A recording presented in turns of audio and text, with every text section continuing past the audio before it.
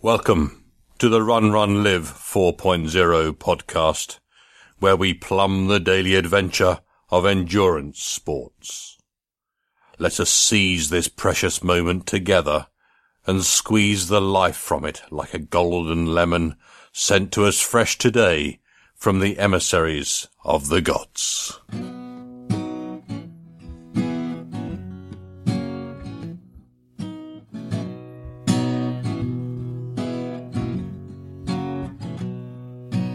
That he was a terribly happy guy.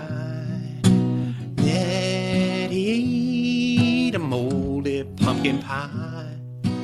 Then he thought that he just couldn't die. So Ned, he laughed so hard it made him cry.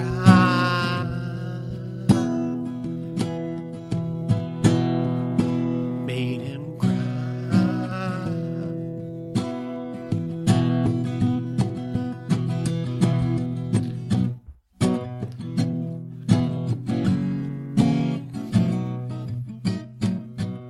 Hello and welcome to episode 4-336 of the Run, Run, Live podcast.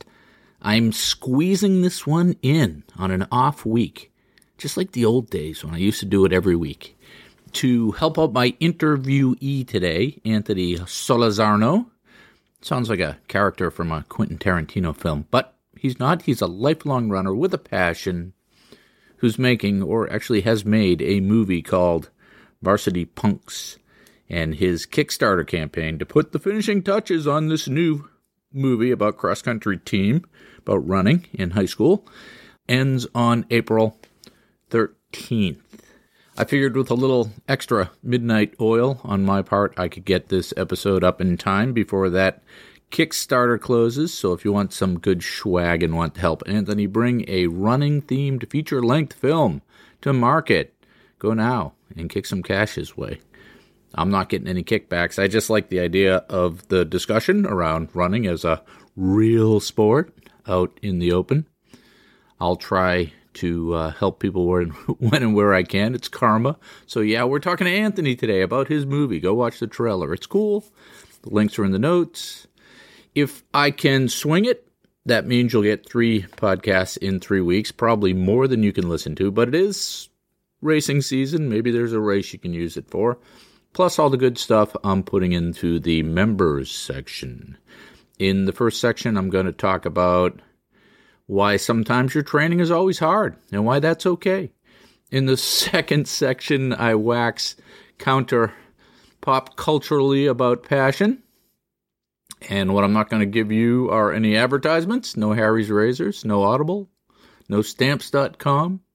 And actually, while we're on the topic, I think you should go to the post office. The public post is one of the great enablers of civilized society.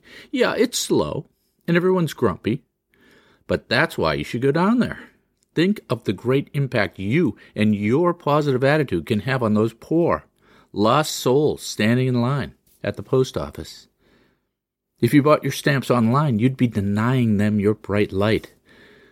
And those confused old people using pennies to buy stamps, that's the greatest generation. They're the defenders of democracy in the Western world. You should get to know them. Get thee to the post office. Go when it's busy. Stop along the way and bring some coffee and donuts. Strike up conversations. Make friends. Make someone's day. Life is not just about the miserly squeezing of pennies and minutes. Treat it like a safari, an adventure. We are ad-free and listener-supported. To keep it that way, we have created, we being me, members-only content. By signing up, you will get access to exclusive member-only audio. You can check out the zombie story I posted last week. It's awesome. I really liked it. And exclusive access to the individual audio segments from all the shows.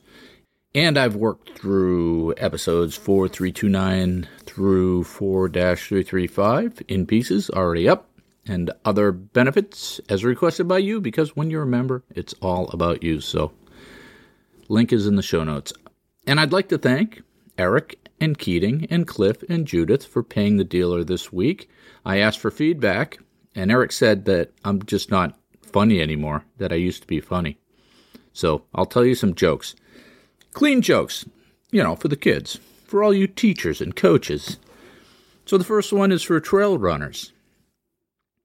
How do crazy runners get through a forest? They take the psychopath. Get it? No? You didn't like that one? Okay, the next one I may have converted from a blonde joke. Why did the Labrador Retriever jog backwards? She wanted to gain weight. See? Backwards? No? All right, well, here's one the 3 to 5-year-olds will think is hilarious. Did you hear about the race between the lettuce and the tomato? The lettuce was ahead, but the tomato was trying to catch up. I kicked ass 2 weeks ago in the Eastern States 20-miler as my last tune-up for Boston. I came in at 5 to 10 seconds a mile faster than my goal pace, even though it was my second 20-miler inside of 7 days, and I had to make a 2-minute potty stop at mile 7. My heart rate was a bit high, and I had a little power loss in the 16 to 18-mile range, but my legs were strong, and I finished strong. So all the lights are green for Boston. We just have to get decent weather, and I have to figure out how to navigate around the 14 to 16,000 runners between where I'm starting and my pace group. So my number is 28766 if you want to track me. Now I'm in my taper. And that doesn't mean I'll stop training. It just means I'll switch to race-specific training like shorter speed work, strength and stretching. And I also have to rein in my diet to see if I can stay within the race weight zone, maybe lose a little weight. And I was a wrestler in high school, so I know how to use that. I know how to drop weight. Not always the healthiest thing. I've been pretty hard on myself for not being able to make this qualification time that I'm chasing. And I could have knocked this out without too much struggle in 2011 before I ran into a couple of wee health problems, challenges. But I suppose if you look at the age-graded curve with the new qualification times, you could make the case that if I succeed this year, it will be an age-graded PR for me by 3 to 5 minutes. I don't know. I try not to get too wrapped around the axle on this sort of mental gymnastics. It's all a bit self-serving. Anyone who wants to say hi on marathon weekend, that's typically a challenge for me because I'm pretty busy. And frankly, I like to lay low before the race. I usually go into the expo on Saturday morning to get my stuff. My club has a hotel room at the finish line. If you want to stop by and have a shower or an adult beverage, I'll be there. Fair warning, though. Given my starting corral, I may not be rolling in until after 4 o'clock in the afternoon. And it's ironic that I'm almost back to where the traditional noon start was that we used to have for the race. Crazy days. Everything is going too well. Must be a crisis coming. Getting ready to talk with Anthony this week. I did some reminiscing about my stint on my prep school cross-country team. And I'm fairly confident that my time on a New England prep school team was probably different than Anthony's time running in high school in East LA. Who knows? Maybe there's more similarities than differences. I only ran for my last 2 years in school, and I joined up because the captains of the wrestling team were also the captains of the cross-country team. And we had a pretty small team, but I made the varsity team. I was the 5th man.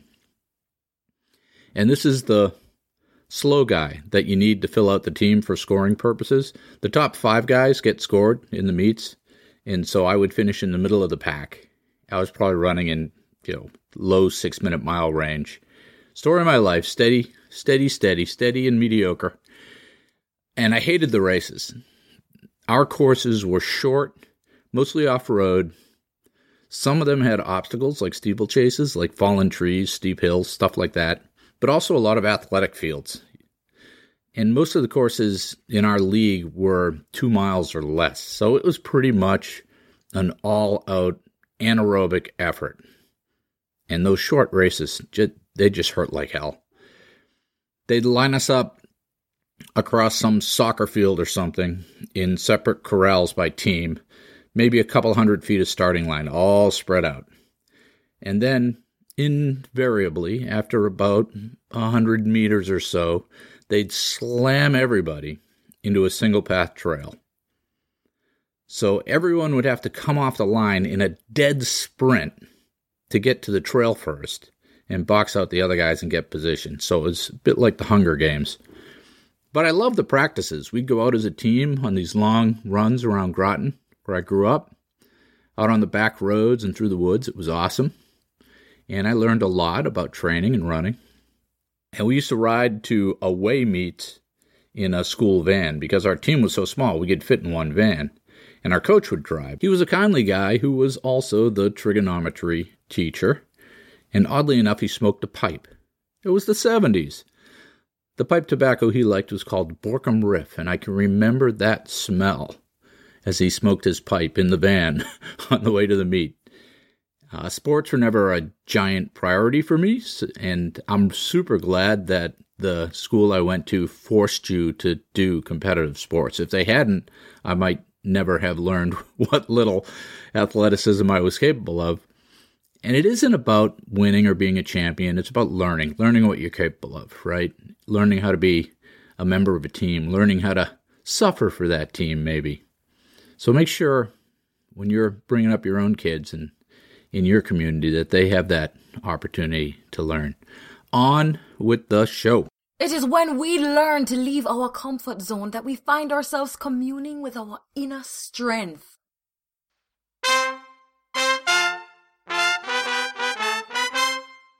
Why does my training always hurt? Should it? I've been through many training cycles over the years, and I notice that when I'm doing it the right way, it's almost always hard. I think that's a myth or maybe a mindset challenge that we have, that at some point, the training effect is going to kick in and you're going to feel great. And it might not be the case. You might never have, or you might have very few of those it feels easy days. It's hard. Yes, the training effect is a real thing. Yes, you get better as you train, but that doesn't necessarily mean the workouts get easier. And it can be mentally discouraging. You can get mentally weary from many hard workouts in a row. You can feel like you're never going to turn the corner. The truth is, everybody feels like that sometimes. You have to trust your training plan and your coach, if you have one. You have to mentally focus on doing as well as you can with the workout that you have been assigned for that day, for now, and not worry about whether it sucks or not. And that's hard to do, especially if you're training for a specific event. You may be grinding through hard workout after hard workout, and you wonder, how the heck am I ever going to be ready for this race if I feel like this on race day? I'm sunk. The truth is, all your training may feel hard, but that could make your race feel easy. In this case, your goal is not to train to make your training feel easy, or at least easier. Your goal is to do well in your event, and sometimes that means all the training feels hard. You have to mentally separate the training from the event and trust your plan. All plans are designed to have you peak on race day. All your workouts can be horribly hard, and you can still have a great race after the appropriate taper and recovery and race prep. And it's okay for your training to feel hard, as long as you're fit and rested on race day. It's actually quite common to have all your training feel like work, but then have your race go off very well. Your training performances are an indicator of your fitness, but not an indicator of your race day fitness. For example, you may want to push yourself to the failure point in training, but you wouldn't want to do that midway through your target race. Having found that failure point in training gives you a better idea of what to do in your race. There are two valid reasons for your training feeling hard. The first is that the training cycle is a series of hard efforts with recovery. Typically, these are in waves that build in intensity as you get closer to the event. And the last hard wave crests 2 to 3 weeks before your event. And then you taper, you tune into the event. Think of this as a rubber band that you're stretching or a spring that you're compressing. Each time you push a little harder and put more stress into that spring. Each time the spring is compressed a little more. And then on race day, you release all that stored up energy from that spring. When you're working to compress the spring, it may seem hard, and you may not realize just how much power you're putting into the bank. You only realize it when you release the spring on race day. The key to maximize the benefit you get out of a training plan is to get as close to the edge as you can, but still recover. Push as hard as you are capable of, and then step back and let the adaptations caused by that effort take root. When each workout cycle is harder, you may feel like it's all work. But if your plan is good, you are actually recovering and improving with each cycle to be able to peak on race day. It isn't the workout that makes you better, it's the recovery and adaptation to that workout that makes you better. The second reason all workouts may feel hard is that the variety of workouts doesn't allow you to fall into a groove. You may only do core work once a week. That's enough to get race fit, but it's not enough to ever make the core work feel easy. If all you did was the same core workout 3 times a week, you'd get used to it, and it would start to feel easy. Because you need the variety of workouts, core, legs, arms, chest, hills, all that stuff, you can't get enough cycles of any particular one, and you don't want to for those workouts to make them feel easy. It's okay for all the workouts to feel hard.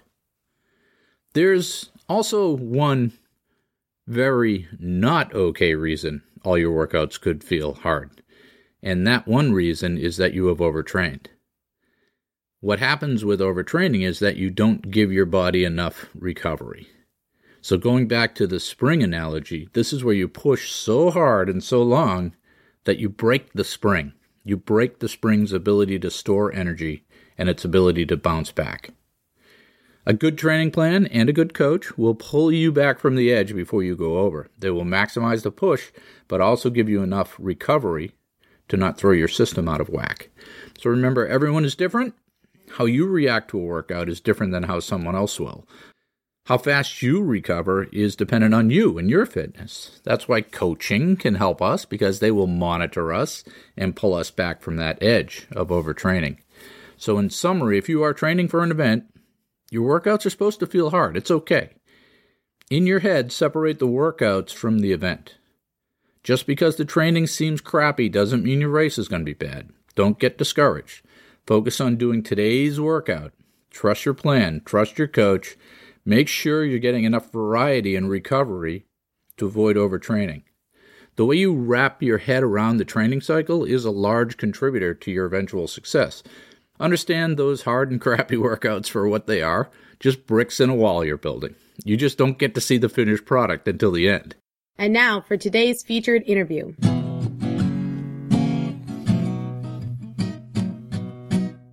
All right, Anthony, we're live. How you doing? What's up, Chris? I'm good. Anthony Solorzano over here. Oh, is it sunny there? Anthony, yeah, you know what? It's a little cloudy today, but it's been beautiful. I thought you guys were getting like some wet weather. As wet as it gets out there. Yeah, we had a half day of 1 hour of rain, and then it cleared up just to be a beautiful day. And those are the best days because you get those clouds that give that nice texture in the sky, but it's nice. So I'll tell you a story. I was out in L.A. last couple weeks ago, and I was staying near LAX, and I went out running in the morning. And I said, well, I'm really close to the ocean. I can see it on the map. I'm going to find my way to the beach. And I turned a 1 hour run into a 2 hour run. I knew where this was going. Yeah, you see it? I'm like, oh, it's right there. But I did. I got to Manhattan Beach and found my way back. But it was hot. Even, for you guys, it's not hot, right? But for me, it was hot. No. It's the opposite. We have like 65-degree weather and it's cold. Like, what is? Right. Right. Exactly. So anyhow, enough of that. So you're producing, I guess. You're doing everything for a new feature-length movie that you're trying to get funded here, called Varsity Punks. So why don't you give me the pitch? Give me the 200 words or less on what you're up to. Sure. Well, here's the log line of the story. The coolest kid at school, he's a star quarterback, football player in high school. He breaks his hand, and he's going to end up joining the uncoolest sport on campus, which is cross country, and they happen to be like his arch rivals ever since grade school, and they got to learn to be champions if they're going to be a good team. I really wanted to explore the social hierarchy that exists in high school, where you try to fit in, whether you're cool or not cool, and the role that team sports plays in belonging as a teenager. So were you a high school cross-country runner? I was, 4-year cross-country runner.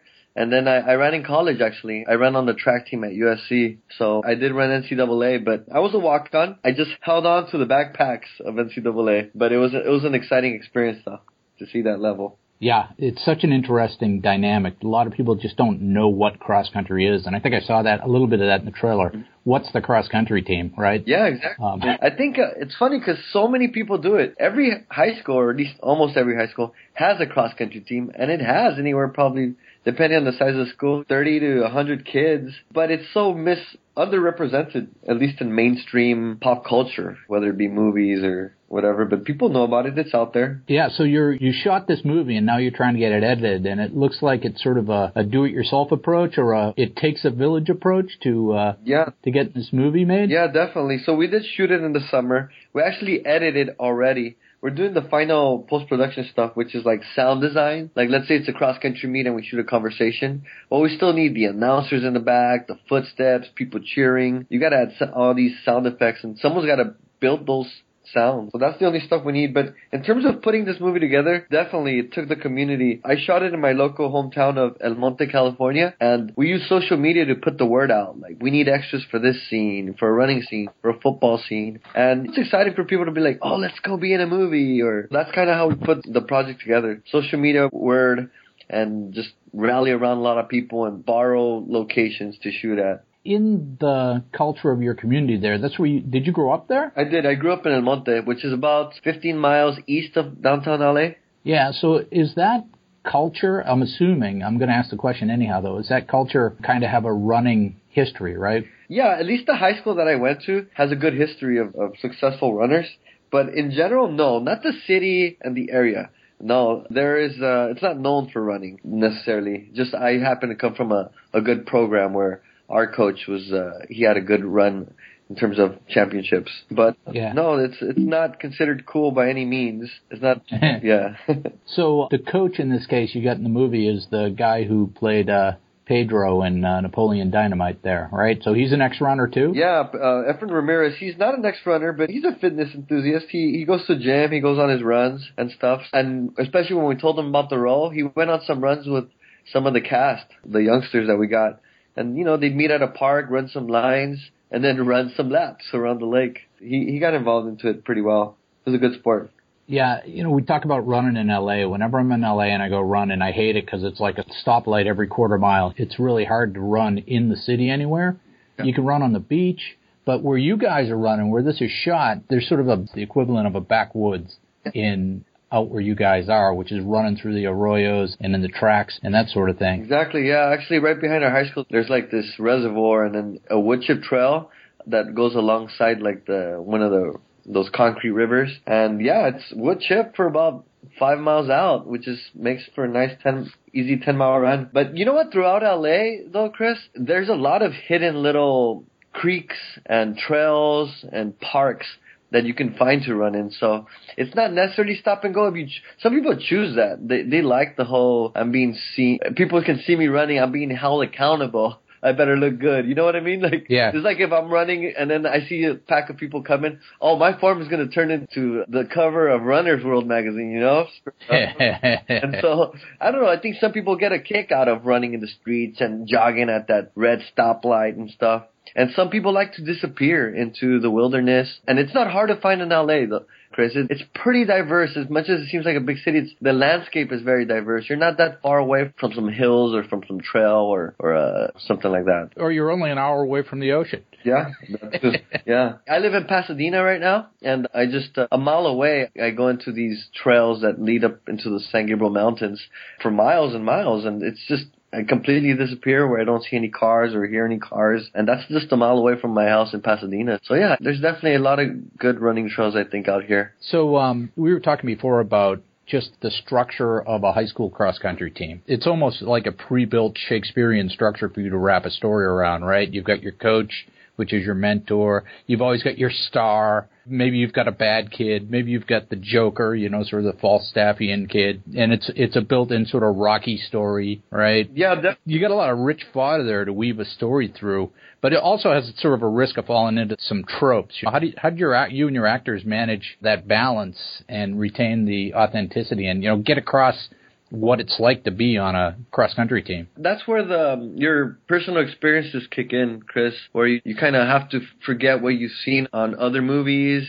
Even though I love like Rocky and Karate Kid, I'm a sucker for those sports movies, but you got to kind of forget about that and just go deep into your personal memories and the characters that you remember. And even though this is all fictional, you take every character's bits and pieces of people that I've met or myself or just things that I've imagined. And you try to, without making cartoons of these characters, you just try to make them feel real just like you knew them in person. I can remember running cross country in high school and having the rides in the van to meets and the practices and the meets themselves. And it's very close for a team. It's not like a basketball team or a football team. It's much smaller. And it's both an individual sport and a team sport, unlike a real team sport like a basketball or a hockey team or something like that. Yeah, the individual element it's what will drive you to want to be good. I think the team is what really takes you there to be great. That's what makes it fun. I also wrestled in high school, and I remember there being this thing where like I kind of had to choose which one I wanted to be great at. I could be great at both, but it turned out to be a no-brainer because cross-country was all of my best friends, and that's the one where I wanted to really be great for myself, but not just for myself, but for my team and everyone around me for that. No, that's funny. I'm a wrestler, too, and the same sort of dynamics, right? A small team, it's individual, but it's team. It's funny how it's funny how those sports spoke to us. Wrestling, you're out there, you're the only guy taking that guy down, and you're the only guy running up that hill. But it's that team dynamic that makes it special, makes it memorable, and eventually will help you become great. Yeah, so making a movie is super hard, right? I mean, that's not for the faint of heart Anthony. Hardest thing I've ever done. Hardest thing, yeah, especially in L.A. where it's just full of sharks. You got to have some significant internal driving passion or purpose to want to make a movie about a cross-country team. Yeah. On your own like this. Talk to me about that purpose and that passion. Yeah, definitely. We're going to hit so many roadblocks and setbacks.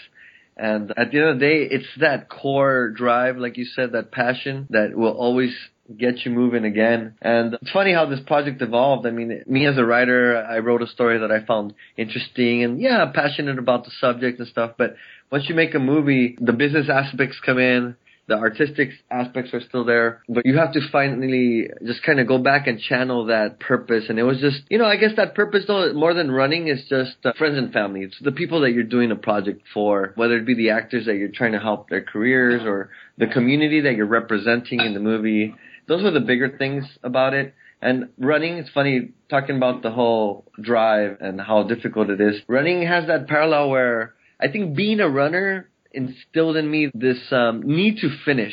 Being a runner, it doesn't matter how hard that run is, how long it is, and you just gotta finish. You can't leave things undone. And that marathon where the 2 or 3 miles are the hardest, you just gotta finish. You see that, there's a finish line and you gotta get there, even if you didn't run that best time or if you're bleeding already. And that has helped me with this project where I gotta finish whether we're bleeding or it hurts. I had to finish. And I think that's a great metaphor for life, for anything you're going to do. I see that in business a lot, where people have great ideas, but they're not willing to suffer for those ideas. They'll give it 1 or 2 tries and then they'll give up. Mm-hmm. But if it's a good idea, you got to be really, really patient. It's hard. Yeah, and I think I was definitely bred into me through running, through the culture of running. Yep. The type of toughness, tenacity. The Latin root for patience and passion is the same. It means suffer. Yeah. Oh, look at that. So that's interesting. Varsity Punks. Is this sort of the conflict on your team here between the football star and the punk rock guy? Yeah, definitely. It's funny. I think the title itself is a contradiction. Varsity represents establishment, being part of a high school organization, sport. And then punk is not that. It's being anti-establishment, doing things your own way. And it's funny, but But yeah, these characters, the two main characters are kind of opposites. They have some similarities. But yeah, it's funny. Running, I think, is the most punk sport there is. If I had to pick one. It's not about like football's about material rewards. You have a crowd of like 400 people and lights and cheerleaders and band. And then running is so minimal in terms of what you get back. It's pretty punk. And just the word punk needed to be in there for me. A type of athlete. It pretty much represents for me, Varsity Punks is, the word is a different type of athlete that he marches by his own, what is it? Drummer. Yeah, he marches to his own drummer. Type. I see the kid wearing the Misfits T-shirt. Yeah. So we're talking real punks here. Yeah, at least one of them is a real punk. The other ones are just punk by philosophy. They kind of do what they want their own way. I didn't want to go to the typical fashion type of punk where they're all wearing mohawks. It's more like a punk kid, like, hey, punk kid, you know, whether he's a skater or some kind of troublemaker. Yeah, more of a societal misfit, right? Yeah, exactly. That's the punk we went for there. You know, it's funny. A lot of the famous runners that I talked to, like Dave McGilvery, or he's the race director for the Boston Marathon, or some of these other guys who are really famous runners, became runners because they were too small for the football team, because they got cut from the football team. Yeah, there's so many other factors, too, that lead into that. There's a scene where the coach asks them, why did you guys join cross country? And their first answers are, because it was free, because my mom didn't let me play football, because I can't throw. And the coach is like, whoa, that's not what I wanted to hear, you know. And then finally they kind of dig in and says, I don't know, to be part of a team. And some other kid says to be a champion. And that was the truth, the core inside of them. But yeah, there's so many other little factors, like too small, not good at throwing or catching, stuff like that. Eventually you get led into that, but yeah, it's funny. Yeah, it's funny how society defines an athlete, right? Our U.S. society, anyhow, defines an athlete. So what were some of the big challenges you've had so far bringing this project along? When do you think it's going to see the light of day, Anthony? You know what? It's almost done, Chris. Right, the last thing we need is sound design, and that's actually a pricey process that we thought we could do a lot of sound design on our own, but to watch a movie on your laptop or a trailer on your laptop is so different than watching it in a big movie theater. And the sound's got to be done by these professionals in a studio. I mean, even the squeaking of a door has got to sound sharp. Yeah. So that's last. And that should take us about a month. That means we'll be ready for some kind of special premiere in the summertime, whether it be June or July. And then from there, we got to sell the movie. We got to entice distributors to put our movie out in theaters and eventually digital distribution. So this summer/fall is when the movie should be available for people. So you're going to take it to any film festivals? Yeah. Yeah, that's the goal. We've been applying starting a couple months ago. So we'll see. There's one in LA that hopefully we get into. It's in June. And then there's some throughout the summer and early fall. There's one, Toronto, I think. Yep, Toronto Film Festival. Yep. And you know, we're aiming big here, Chris. We're going for the big ones because there's a lot of local little ones. The runners on the trail running movie festival. You know, they're so niche. They get so niche. Not that they exist. Yeah, we're going for the big ones. We really want to strike some kind of deal. You know, the other part of this is, besides the passion part, is you got to be able to be the businessman. And we're talking about difficulties, Chris. And I think one of the hard things why independent artists don't survive is because they're artists. Almost by nature, they don't like to think about numbers and marketing and an audience. They're driven from the inside and try to create art. And you got to wear that other hat, and you got to be the businessman. You got to negotiate hard, and you got to sometimes alter your product so that it fits a market and fits an audience. And that's one of the difficulties I think that most indie filmmakers don't last. They'll make that one movie, and maybe it turned out great, but if nobody saw it and didn't make any money, then, buddy, you're not going to make a second and third movie, you know? Yeah, I think it's like any startup. So any startup business, or the first iteration, you're doing everything. You're the salesperson, you're the marketing person, you're the person designing everything. And then as you get some traction, you can start to hire people in to help you and get more leverage. But yeah, exactly. That first pass, you got to do everything yourself. Is that true? Yeah, no, I did. Luckily, I had a good supportive team, and this was my core team and they were friends. I got close friends who were very skilled at what they do and who had the time. That was the other thing. And they just supported me, but I did, for the most part, everything was driven from me. And it took everything from me. You know, I got recently married, Chris, about 2 years ago. And being a year into it, it's when I told her, man, I'm going to go for it and produce a movie. And I don't know what this is going to take, babe. It's going to take a lot of time, I might not be home sometimes. I might be working late, but I want you to be with me on this because with marriages, you don't want any surprises, like, oh, he's a different guy now. But no, I let her know, and no, she's been really supportive. So, but it did take a big part of me, and luckily she's been alongside with me for the whole process. One of the books on my pile of books that I'm going to read that I'm looking at is Robert Rodriguez, Rebel Without a Crew. Oh, yeah. You probably read that one. Yeah, I did read that one. Yeah, same sort of thing, right? Doing everything yourself and stealing cameras and all that kind of stuff, right? Yeah, definitely. Yeah, it's a tough business. Good for you for being able to hang in there. Oh, thank you. Yeah, thank you. Because you're just starting, right? I mean, you get the thing produced. Now you got to go through distribution. Yeah. And distribution is a whole nother pool of sharks. It is. A lot of people get burnt out. You get burnt out. Raising the money was step one. Raising the money and creating a business, like an actual company, was step one. And then step two is the planning and the shooting. And I would say we're on step three would be post-production. Step four will be distribution, the sell of it. And it is a whole nother battle. Sometimes you need a whole nother budget for it. But we'll see where this goes. The most important thing is we're going to have a movie. We're going to have a watchable movie. And give birth. Yeah, Why should people go see this? Being on your podcast, runners, I think, like I had said earlier, is kind of a underrepresented culture. But this movie is about subcultures, Chris. Running, I think, is a subculture. I'm Latino and, I'm U.S. born in L.A. and a lot of my friends are Mexican or Asian, but we're all American. I see it as an American comedy. It has the whole struggle to belong. There's some conflicts here, the crush with the girl, except I'm going to color this world how I've known my world. That's a subculture in itself, and at least in terms of mainstream cinema. So yeah, I just kind of want to bring subcultures. The good thing about indie films is we get to bring subcultures into the highlight, and mainstream big budget movies have to play it safe, and they have to do things so that they're very easily accessible by as many people as possible. Yeah. I'm not scared that some people might not gravitate towards this movie, but I think it's well-rounded enough where they're universal themes. To be a teenager and to try to belong and to have some kind of talent and have it taken away, like that quarterback. These are all things that can all register with all of us. So it's going to be told in a very refreshing manner. You want to see high school, teenagers, refreshing manner. You want to see the whole running culture in a refreshing manner. It's going to feel familiar, but definitely like nothing you've seen. Right. I want to see it. At least you got me convinced. Thank you. So when you look at, you grew up in east of L.A., you grew up on the cross-country team, you grew up doing it through university in California. What do you think being in that running culture, what do you think that does for kids to develop? What's the benefit of that? What do you learn from that? Well, definitely a little bit of what we talked about earlier, this tenacity, this perseverance to set goals, to have a plan and discipline to accomplish them. And then in terms of character, I think it's very character building. It's funny, I think teenage runners are a different breed than football and basketball, those other sports. I mean, shoot, when we're little kids and 10 years old and kids are playing pee-wee football, I've seen these pee-wee football practices.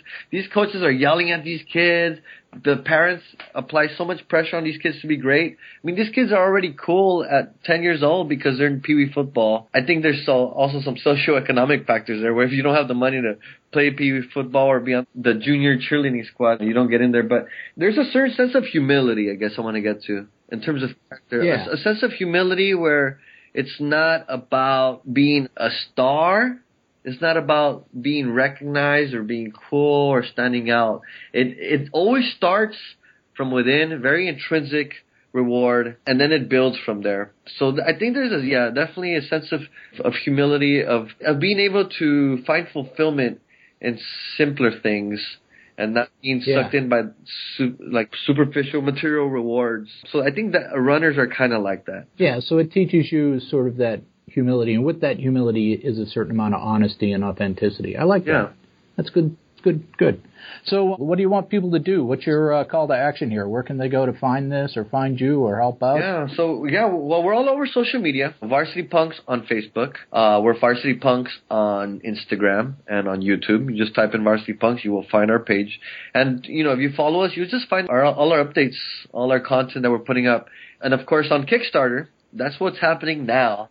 Kickstarter's on till actually, and we're raising money for that post-production. So if people go on there, they're going to find all kinds of rewards and incentives, whether it be tickets to the premiere, a signed poster, some kind of writer's workshop with me, one-on-one. There's different rewards that people can come in and pick up if they find interesting. Otherwise, if this is something that people want to see, a movie that they want to help support, then you can also make flat donations, and we just appreciate it. This is a homegrown project that it's just trying to do it through humble beginnings, and I'd appreciate people to be able to contribute. Otherwise, just share and follow our content. All right. Awesome. And there's a website too, right? Varsity Punks? VarsityPunks.com. Yeah, All lucky right. with. All right. Well, I'm looking forward to seeing the movie. I'll make sure I'm on the mailing list when it gets released. Okay, cool. Thank you so much, Chris. All right, man. It was great talking to you. Great. I can't wait to see you on the red carpet, and I can say, you know what? I knew that guy. Yeah. I knew that guy before he was famous. Yeah. We got to go on a run when you're out here in LA. Yeah, you can show me something better than the back roads of LAX, right? Yeah. Definitely could. All right. Chris. All right. Thanks. Cheers. Sometimes it takes a third party to tell us what we already know.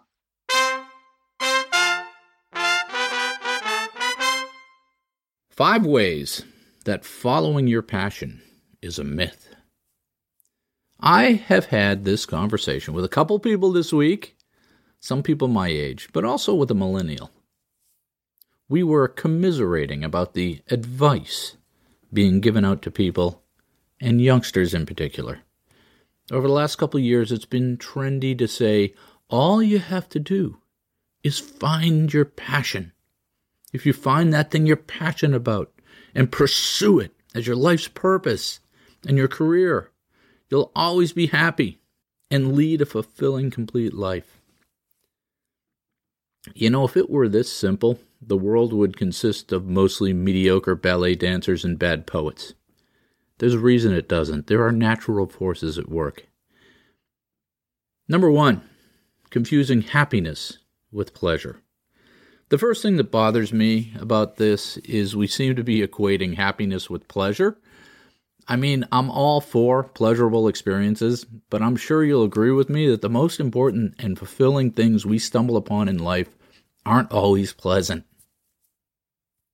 I'll be lining up for my 18th Boston Marathon in a couple weeks, and I can honestly say there isn't much pleasant about racing a marathon. It is extraordinarily fulfilling for me. It has been life-changing, even life-defining for me, but pleasant? No. This journey of mine with endurance sports has been hard, but that is part of what makes it worthy. When we tell people to seek their passion, but define it as the thing they love to do, it can send the wrong message. My fear would be that they take the easy path in pursuit of pleasure instead of the worthy path in pursuit of passion. Number 2, confusing passions with hobbies. You may really like comic books, but you probably don't want to own a comic book store. You may love to cook, but that doesn't make you a restaurateur. By telling people to follow their passion, we may be laying a false trail. I used to make beer. That doesn't mean I should open a brewery. It's okay to have hobbies, but don't confuse them with your purpose. The key question for you to ask is, will this still be a passion if I have to do it? Will it still be fun and fulfilling if I have to do it for 100 hours a week and not get paid enough to survive? The current advice shames or forces people to take perfectly good, fulfilling hobbies and turn them into nightmare careers. Just because you love to run marathons doesn't make you a coach, and that's okay. Hobbies are great. Hobbies are a big part of our portfolio lives, but understand them for what they are. Number 3, confusing passion with talent. Guess what? You may not be talented enough to succeed at your passion. In any given pursuit, only the top few achieve pro status. We see it in sports, we see it everywhere. Putting in your 10,000 hours of effort doesn't guarantee you'll be great.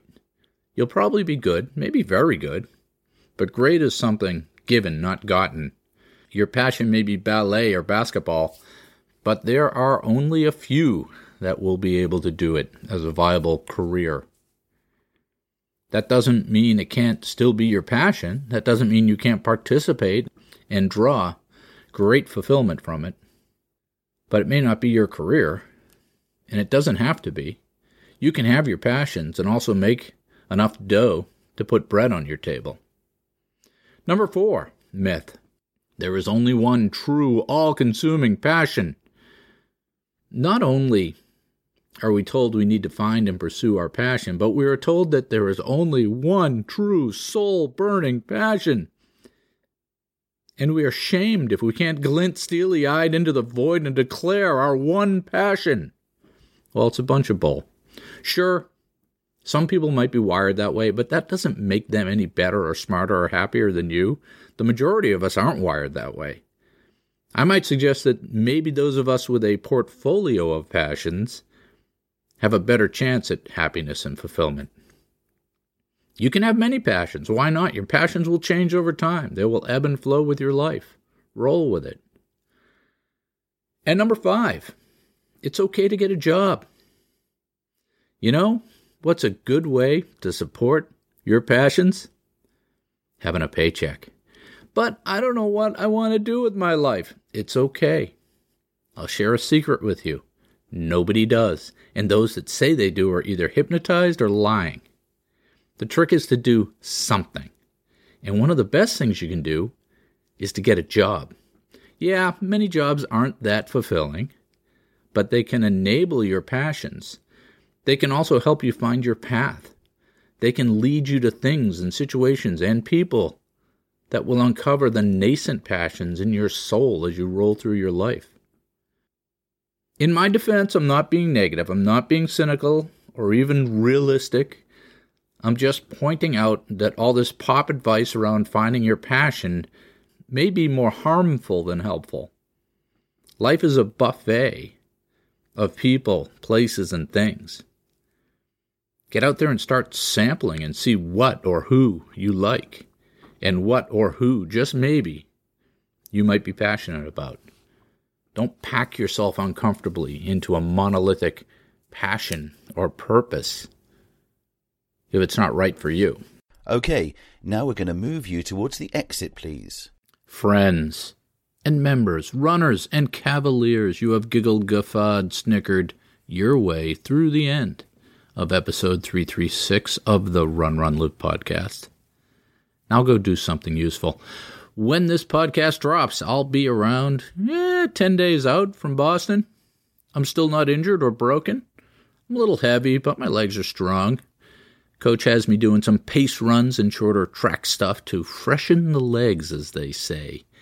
The hay is in the barn, and it's almost time to dance with the devil. Did you see Neely from last week's interview was on the cover of that famous running magazine this month? I swear those guys just follow me around just to poach my good ideas. A couple of reminders before I let you go. You can still support my Team Hoyt campaign for Boston. The links are in the show notes. And April 24th is the 25th running of the Groton Road Race. We've set up a virtual race if you want to go. Just go to grotonroadrace.com. Hope to see you there. It has been a great privilege for me to be able to work with this race over the last decade or so. I figure everyone already knows by now, but I do have 3 books you can get on Amazon. The first is called The Midpacker's Lament, and it's a collection of running stories, some of them quite funny, Eric. The next is The Midpacker's Guide to the Galaxy. It is a second collection of stories, some of them quite funny too, Eric. And my latest, Marathon BQ, outlines the program and all the tricks and tips I used to qualify for Boston when I was a puppy.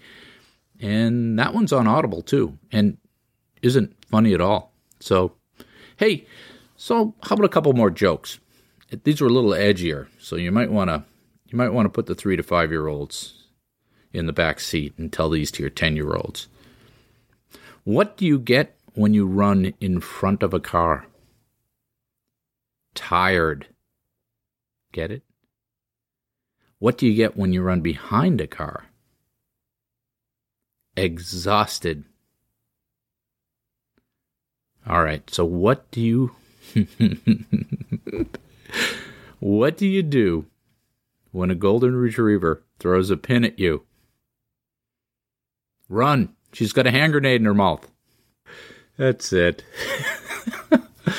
So I'm looking forward to Boston and Groton. As I'm getting older, I'm learning to enjoy these great signpost moments in my life. I stop and smell the roses better than I used to. I can't tell if it's the blunting of my own passions or the sanguinity of self-awareness. My friend Zen Runner did a bit a few weeks ago about bucket list items. And I was looking at the things that people came up with and wondering about my own list, which is another strange thing we do. We compare the things we've accomplished or the bucket list we have with other people's, right? People were listing things like run a marathon or an ultra or qualify for Boston, things like that. And it kind of struck me that while I've been going about my business, I've collected a fair amount of souvenirs and memories, and I've been very lucky. I've been graced, and for that I'm grateful. You know, run a marathon? Yeah. How about more than 50? New York, Chicago, Boston. Qualify for Boston? Yep. Write a book? 3 of them. Ultra? Sure. Start a business? Yes, sir. Triathlons? Yep. Mountain bike? Ultras? Done. Be a race director? Affirmative. Run a relay? Yep. Hood to coast? Yep. Ragnar as an ultra team and win it? Did that. Read the classics? Most of them. Stayed married. Raised a couple of functional adults. President accounted for it. See the world? Good chunk of it. Interestingly, I never sat down and said, these are the things that I want to accomplish. All this stuff was an organic melange of little projects and interests over time. A portfolio of hobbies and passions and necessities. And I'm not done. Not by a long shot. I've got a list of cool stuff in my back pocket that I'm going to shoehorn into this world one way or the other. Like the marquee on a B movie, the adventure continues, ... And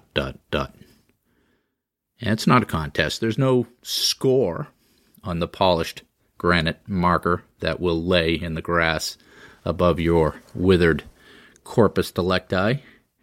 Yesterday, today, tomorrow, it's all the same. Do what interests you. Don't keep score. Keep swinging away until the bat falls from your hands. And I'll see you out there. And then he thought that he just couldn't die. So Ned, he laughed so hard it made him cry.